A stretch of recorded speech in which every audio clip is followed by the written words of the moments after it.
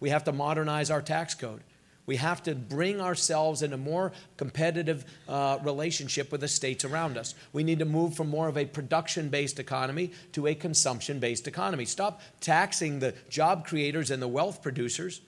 Let them keep the money, redeploy it, and we'll tax it then. That's how it gets done. Let them build things with that money. Then indeed we'll tax it, and your school districts will benefit from that. Let them redistribute it in the form of pay to individuals that work for them, or to hire additional people, or to expand their operations. And those dollars will circulate through the community and be taxed.